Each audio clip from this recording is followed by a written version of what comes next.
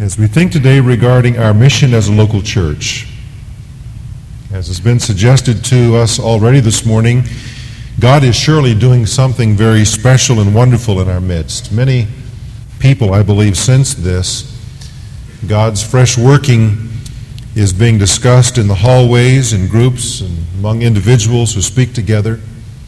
Notes and comments that have been received from some of you seem to confirm what many are believing, that God is moving and touching, healing and restoring, challenging and awakening us as a church to a new era in God's purpose for us.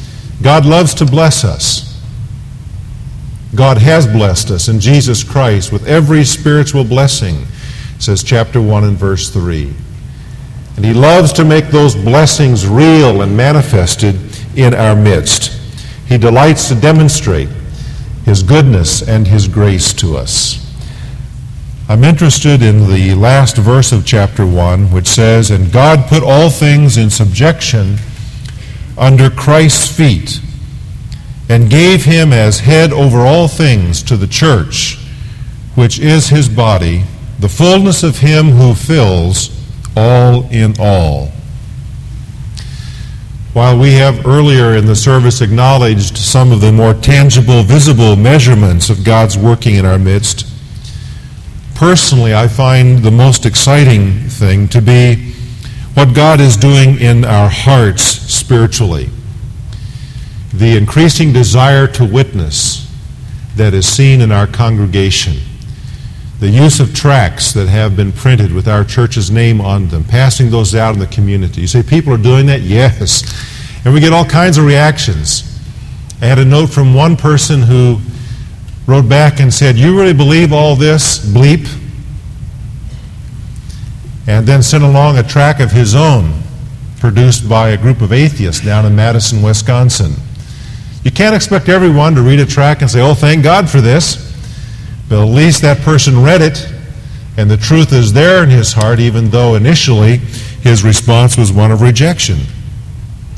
In recent weeks, Pastor Sulak has asked many of you, all of us, in fact, to share the names of people that we're praying for and witnessing to. And many of you have responded. In fact, over 60 individuals and families have responded with names of people that they're actively burdened for and praying for and witnessing to, representing well over 100 individuals that now many of us are praying for. God is also increasing the burden in our church to work for the Lord Jesus in a variety of ministries. As Emily, for example, has been seeking to find people to help out in the children's ministry. There have been some people who have not been involved before who've said, "I want to do something, and I want to do that, or I'll try that." That kind of a spirit, that kind of a heart, I believe, is the evidence of God working in our midst, and I find that very exciting. Attitudes of obedience and faith seen in so many ways. So many are allowing God to bring a new wholeness to their lives, where there's been, because of events recent and in some cases events far past, where there's been brokenness and deep hurt and disappointment. But there's been a new openness with God and a new healing of heart and of mind and a wholeness that is now being experienced spiritually. That's exciting to me. A growing sense of waiting upon God that is developing in our church. Not talked about a lot. I don't think that can be promoted. I believe the Spirit of God must cause that kind of a thing to grow naturally. But there is an increasing desire in our church to wait upon God and to pray.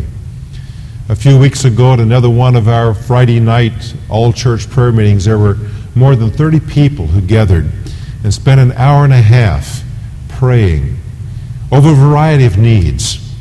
And as you know, these are happening now with some regularity in our church when people are invited just to come and pray. And more people than ever before in our history are doing that. And I believe God is stirring us, that God is preparing us as a people for greater things than we have known yet in our 11 years. Certainly the opportunities for ministry today are greater than they've ever been.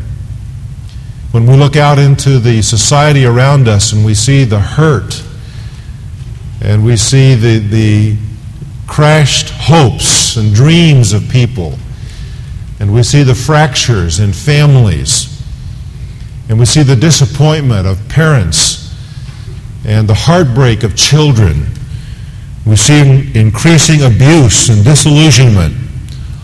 All of that speaks to greater opportunities that we have as the people of God to minister in the name of Jesus Christ. Opportunities abound today. It's true that society has always had its problems and that the only answer has always been Jesus. But the fact is today society has gone through a lot of the answers it thought it had for its problems. And it's coming up dry.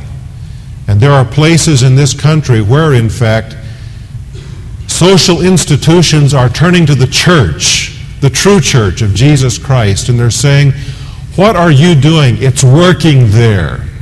You see this in big cities where Christians have banded together, sometimes as groups of churches, sometimes as just bands of believers, small groups, and they've started ministries in inner city situations. And there's tremendous result from that. And sincere and disillusioned social workers look at that and they say, what we're doing isn't working. What are you doing that's making a difference? Today, opportunities abound for us, and I believe that's why God is stirring freshly in our midst. God is not stirring us just to give us a spiritual high. God is stirring us to prepare us for the work of the mission that He's given to us, because God does have a work for us to do. God is a God of intentionality. What I mean by that is that He does what He does with design, aim, and purpose. Nothing He does is ever done haphazardly or arbitrarily. God does what He does with intention. It is true with the creation of the universe. God intended for that creation to point out to humanity that He exists and something about His greatness. When God created mankind, it was with a purpose, that we, in distinction to all of the rest of creation, might bear the image of God and as His viceroys rule over His creation. There was purpose in it. When God called Israel out as a nation, He had a purpose in that. In Exodus 19, He tells us that it was that Israel might be His special people, to declare to the nations of the earth God's truth, and to be the human progenitors of the Messiah. Everything is purposed ultimately for the glory of God. I think we recognize that. God's own glory is the overarching purpose of everything that He does. In fact, we can say that the most gracious thing that God can do is to glorify Himself. There is nothing that is selfish about God doing that. When God glorifies Himself, He in fact is bringing to His creatures the greatest happiness we can know. For when God is glorified, God's creatures find great happiness and joy and fulfillment in knowing God. Just as the creation and humanity and Israel are examples of God's intentionality, so is the church. The church that we've just read about here in the book of Ephesians. God has a purpose for the church being in the world. The church is created with a design and a mission to accomplish. For the last year, I have been seeking to build a foundation that would bring us to the next 3 weeks. Last spring, we talked about the God that we worship. And we sought to discover freshly for our hearts what God is like in His person. Who is this God that we worship in all of His glory and majesty? Who is He? Through the summer months, we talked about the good gifts of God. What God has given to us, what God has done for us because of who He is. And through the fall and then past Christmas time into the month of January, we've talked about who we are. Because of who God is and what He's done, who are we now? And we've talked about the new you. And we've said that we are members of the body and ambassadors for Christ. And we are a holy priesthood, and we are chosen disciples. Who are we? Well, hopefully now we have something of a better grasp of that. But we are who we are so that we might do in this world what God has called us to do. That is the mission that God has sent us on.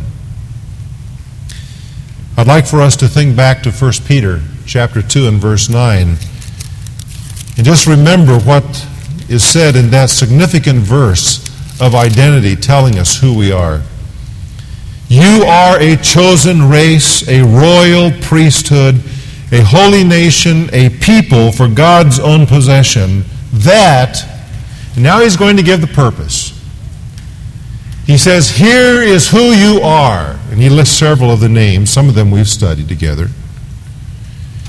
He says, so that you may proclaim the excellencies of Him who has called you out of darkness into His marvelous light. What is the purpose for which we have been called as the people of God?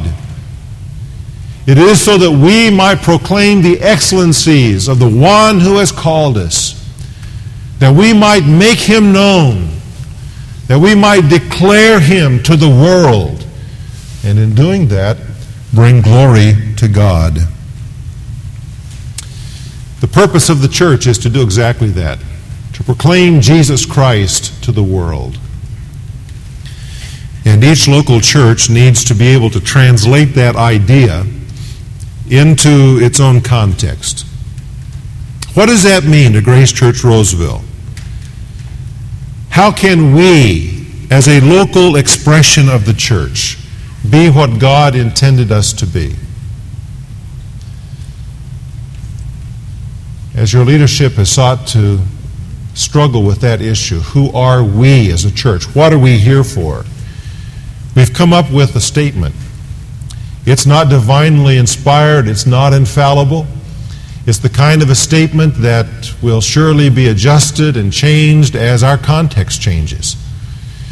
But for right now, it's a statement that identifies us and what our mission is. And it's found in your worship folder today, right in the middle page at the very top of it.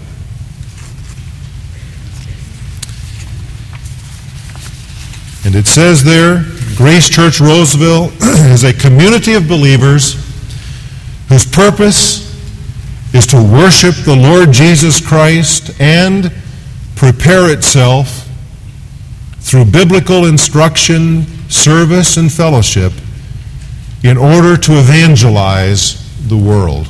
I want to talk about that this morning. As you can see, there is a diagram there and some other statements that we're going to get to in the next week or two. But I want us to think about that philosophical statement of mission that I've just read and which you can read in your worship folder.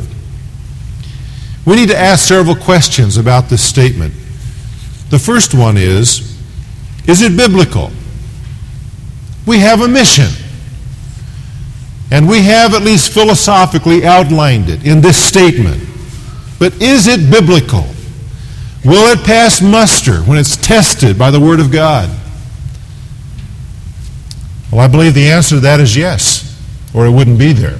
But let's think about it in light of the Bible. It begins by saying that we are a community of believers. Is that biblical? Well, of course it is.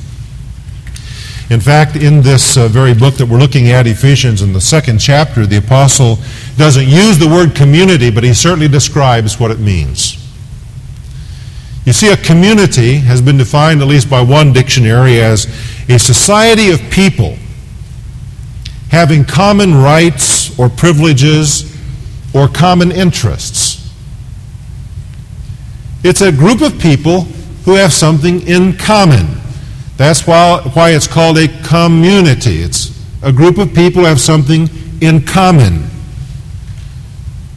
In the 2nd chapter of Ephesians, Paul relates how that God has taken the Gentiles and the Jews who had absolutely no use for each other. There was hostility and separation and warfare between them. And now in Jesus Christ, in this new community that we are, He has united them. He has brought us together as the people of God. And you can see all kinds of phrases and words that identify that. It says in verse 14, He Himself is our peace, who made both groups into one. He broke down the barrier of the dividing wall. Verse 16, that He might reconcile them both in one body to God through the cross. Verse 18, through Him we both, Jew and Gentile, have our access in one Spirit to the Father. He says, no longer strangers and aliens, fellow citizens, rather, with the saints of God's family, God's household. Yes, I think we can say God's community. Having been built upon the foundation of the apostles and prophets, Christ Jesus Himself being the cornerstone, in whom the whole building being fitted together is growing into a holy temple in the Lord. You see how God has brought together diverse things, made them one? God is still doing that today in every local church. For every church is a diverse body. There are differences amongst us. And God's plan is not that we be uniform, that we all march to the same exact beat. Because God has made us differently than that. But God has given us a commonality. God has provided through the cross of the Lord Jesus Christ something that holds us together. And what that is, spiritually speaking, is the Holy Spirit, who indwells me and you and you and you and you and all of us who know Christ, so that we are one body spiritually. But in sense of mission, we are held together by the realization we have a common purpose in the world. Now, we have different jobs, different vocations, we live in different places, different standings in the world, but the fact is that we all have one basic mission given to us by Jesus Christ. We have a commonality about us that God has built into us because we are believers in the Lord Jesus Christ. We share a profound bond in Him and in the purpose that He's given to us. Now, as we think about the church, this community of believers, there are lots of things that might be said about us, many ideas about what we're to do because we are the church. We've tried to boil all of those ideas down into two that are essential. If we're going to be the church, these two things must happen in our midst. Number one, we must be a people who worship. We must be a people who worship the Lord Jesus Christ. If we do not do that, we are adulterers, spiritually speaking. For we are married to Him as a body of people. He is our husband, and we come together to worship Him. As a church, we must worship. That is part of our mission. We are called a holy priesthood by God. Priests are to offer sacrifices to God and to worship God. That's part of what we're about. If we don't worship, we're not the church. We can get together for services. We can sign statements. We can pass budgets. We can talk about things we want to do. But if we don't worship, we have lost our mission at the very first step. We must be a worshiping people. Are you enjoying worship these days? Many of you are, who've given feedback that the worship is alive and real to you, very meaningful. But let me tell you something. It doesn't just happen here on Sunday morning for half an hour or 40 minutes. Worship is something that we cultivate in our lives through the week. And get this, because it happens in our lives on Monday and Tuesday and Wednesday and Thursday and Friday and Saturday, when we get together on Sunday, it's really meaningful. That's really what worship is all about. It's a daily thing. It's living in Christ's presence every day of the week, and then gathering with other believers to share that joy of Jesus Christ. If you really want to get a lot out of the worship services here on Sunday, then begin on Monday to prepare for it. So that when Sunday comes, your heart is overflowing with praise to God. And we gather together and we all overflow all over each other, and God is pleased and God is blessed. God inhabits the praises of His people. We are a worshiping people. And it must begin there. That's the life, that's the heartbeat of the church, worship.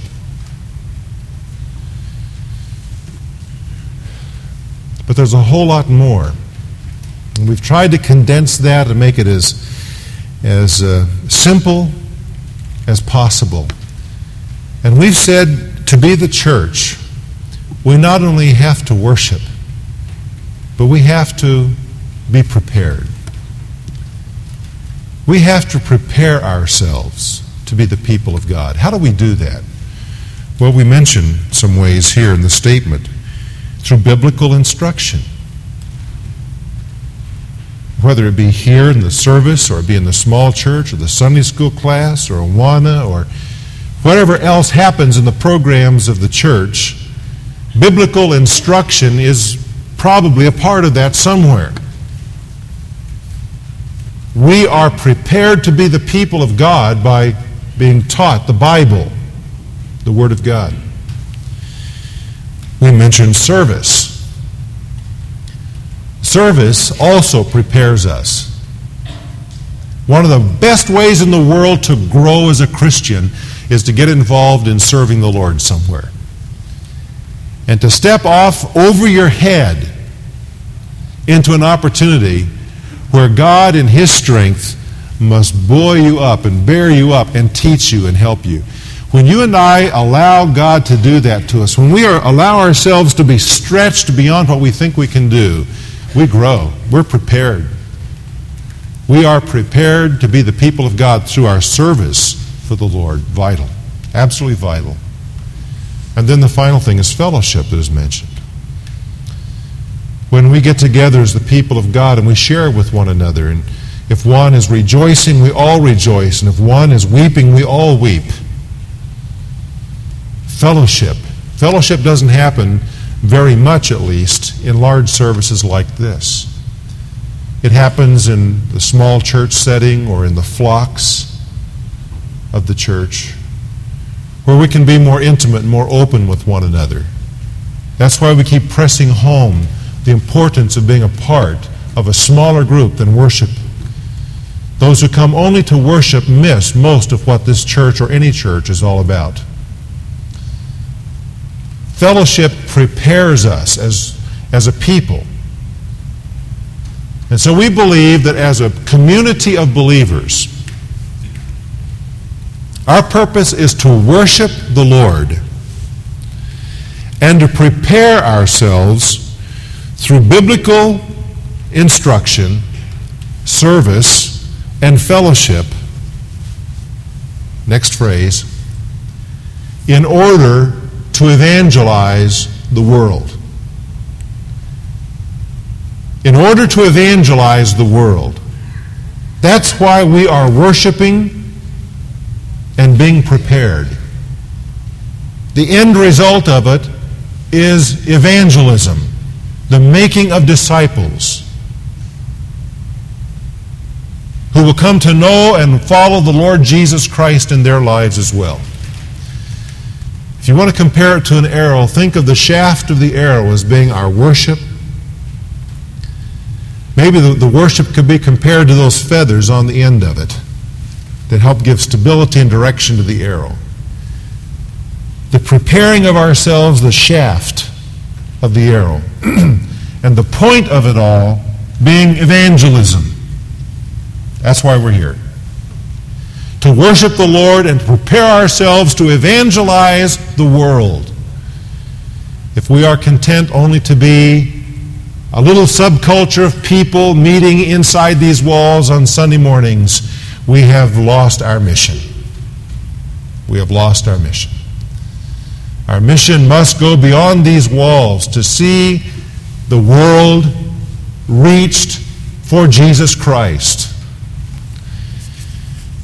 If you look into chapter 4 of Ephesians, you'll find preparation there, the equipping of people. We're not going to take time to look at the verses. Our time is gone. But you'll find there the equipping of people, serving, unity, and all of it. Why? So that the church may grow. The church may grow. That doesn't mean just grow inward. That's part of it. That's being built up and edified. But it means being extended. God wants us as a people to be extended into the world. To penetrate into the world with the gospel of the Lord Jesus Christ. That's why we're here. Is it biblical? I believe that it resounds with the Bible. The second question is it possible? Well, if it weren't possible, I don't believe our Lord would lay down what He's given us in His Word. It is possible to do this, but only through the blessing and strength and fullness of the Holy Spirit. In Acts 1:8, he says, "You shall receive power when the Holy Spirit has come upon you, and you shall be my witnesses." The mission that we have been given by Jesus Christ is a mission that requires the strength of the Lord. In ourselves, we are all weakness. We can't even say, "Lord, help me." Because then it's sort of like God is our supplement. God's the vitamin that we take and need. The real spirit is, the real attitude that we have to nurture in our heart is, "Lord, you have to do it through me." It's not that I'm going to do it and you be my assistant. Lord, you do it through me. Is it possible to live that way? Yes, of course. That's the Christian life. But a third question is important. We have a mission. It's biblical. It's possible. But is it personal? It's not enough for leadership to articulate a mission. It's not enough for other people in the church to have ownership of it. Each of us must buy into what we're about as a church. Each of us must have ownership in the mission that we're about together as a community of believers.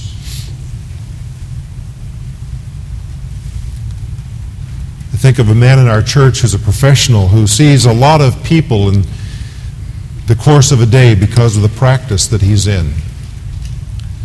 He's personally bought into this mission. And as a result of his conversations with the patients who come to him and the doors that God opens to him because he's available to God, there are scores of people meeting weekly right now in Bible studies, most of them non-Christians, but they're meeting in Bible studies with other people in our church, being brought toward the point where they will understand the gospel and come to faith in Jesus Christ. That's one example of a person who understands the mission and who's bought into it. And there are others with him in that. That needs to be multiplied in our congregation. We're not all going to do the same thing. We will see it realized in different ways, and I want to suggest some of those in the next week or two. But the point is that it's critical that all of us say, this is not only the mission of my church, but because I'm a part of that church, it's my mission in life too, to worship the Lord and to prepare myself through learning the Bible and through serving the Lord and through fellowship, that I might evangelize the world. I want to challenge you to make that your mission today. To say, God, that is my mission, and in the strength and power you give me, I will do it. I was intrigued in reading an article this week in a magazine about a man by the name of Brother Jonah, a Chinese believer who is 73 years of age. This dedicated servant of Jesus Christ understands the mission that he has. And this author of the article, Iran Macmillan, who is an Asian correspondent for News Network International, went covertly with Brother Jonah rather recently on one weekend of his ministry. And I don't have time to recount the article as I'd like to, but let me just read you a paragraph that summarizes all that they did in one weekend now. And this is a 73-year-old Christian who's got a handle on the mission that God's given him. He says it was an amazing weekend. 9 hours of bicycle pedaling, 40 hours on a hard railway seat, and 8 hours on a bumpy bus. Jonah led more than 50 people from a remote village into the kingdom of God. He saw 50 people converted in one weekend. He started a church. He held an all-night seminar on Bible doctrine to 10 young people on that train. He reconciled the leaders of 5,000 Christians, and he converted a high-ranking party official, Communist Party official, through the healing of his son. You would think, well, man, he must have been tired when he got back Sunday night. Well, he probably was, but he went through his mail, and there he found an invitation from another province to come and minister. And so that very evening, he was on a train to the next village. What did Jonah, the man of God, say? He said, rest is for the next world. That was his attitude. Rest is for the next world. Let's pray together. Rest isn't for this world as the people of God. It's not. Oh, we rest in Christ, who is our strength. But our energy is to keep fervent, pointed toward the mission. Will you say in the quietness of your heart, God, focus me on the mission. God, as a part of this local church, write on my heart what my part is in the mission you've given us together. God, fill me with the Holy Spirit that I might serve you effectively. Let's sing together the chorus that we sang before the message, with our heads bowed and as a prayer to the Lord. In our church, Lord, be glorified. In our church, Lord, be glorified, be glorified. In our church, Lord, be glorified today. Would you stand with me, please? Father, it is my prayer that as we stand, that each of us may begin to understand the biblical nature of the mission you've called us on and see that it's not only possible, but it's also a personal mission you've given each of us. And I pray that over the next couple of weeks, this sense of mission will grow and become understandable, and that we'll each begin to implement what it means in our lives because of the great God that you are and what you've done for us and who we are in light of that. May we be effective in doing what you've called us to do in this world for Jesus' sake. Be glorified in your church, Lord. Amen. We're dismissed.